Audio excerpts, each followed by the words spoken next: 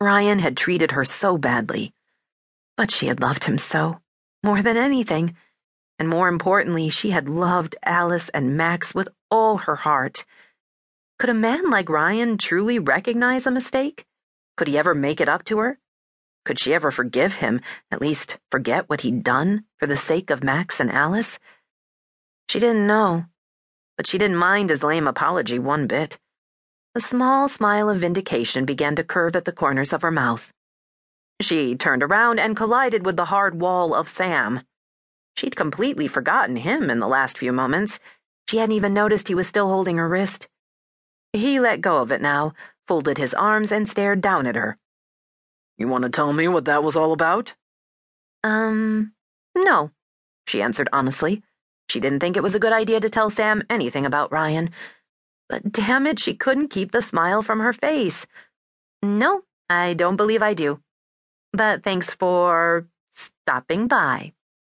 She gave him a friendly pat on the upper arm, stepped around him, and walked into the store. Good morning, she called to the woman behind the counter. Well, good morning, the woman said, surprised by her cheerfulness. Libby marched to the back of the store in the freezer section. She heard the tingle of a bell as the door opened again, but she continued to peruse the frozen cases, debating the idea of consuming ice cream before 10 in the morning, particularly given her recent bit of weight gain from such practices. But it was an extraordinary morning, and Libby picked up a pint of Rocky Road, and a pint of Neapolitan, and one of Caramel Crunch for a well-balanced breakfast. With the pint stuffed into the crook of her elbow, she stepped back and let the freezer door shut, and stared into the eyes of Sam Winters again. Let's try this again, he said congenially. What were you doing up at Ryan's house? He leaned his shoulder against the freezer door, as if he thought they were going to be here a while, chatting it up like neighbors. He looked a little odd in such a casual pose.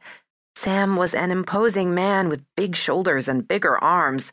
He probably intimidated a lot of people, but he did not intimidate Libby. Sam, she said, smiling, I hope this doesn't come across as rude, but it's really none of your business. And yet, I'm going to tell you because I know you will insist.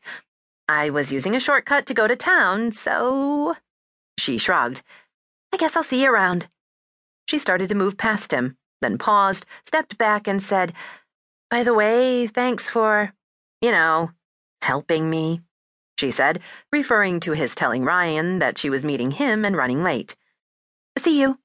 She walked on. At the counter, she put her ice cream down and dug out a 10 from her wallet. Her money situation was not great. She'd gotten a little bit of severance when she was given the opportunity to leave her job at the sheriff's office, which was a nice way of saying she was fired. She was lucky to have free room and board out at the ranch, and hoped that she might make enough off the events they held out there to live. So far, nothing could be further from the truth. It was bad enough that Madeline was paying for the utilities, but half the time, Libby didn't have money for groceries.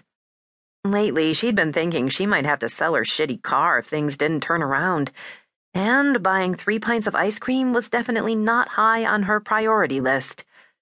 Caramel Crunch, the woman said. That's my favorite.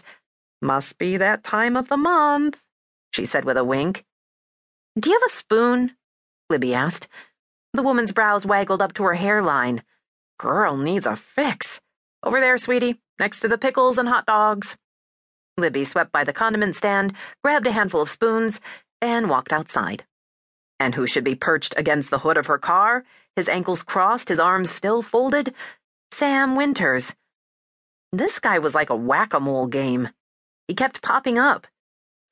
We're going to have this conversation, if you like it or not, he said before she could speak. So don't try and brush me off again. And be nice when you answer me. What were you doing in the Vista Ridge subdivision this morning? You're tenacious, I'll give you that, she said cheerfully. But did I miss a constitutional amendment memo? It's still a free country, right? I said be nice. Didn't we review the concept of free for you just a couple of days ago? He asked.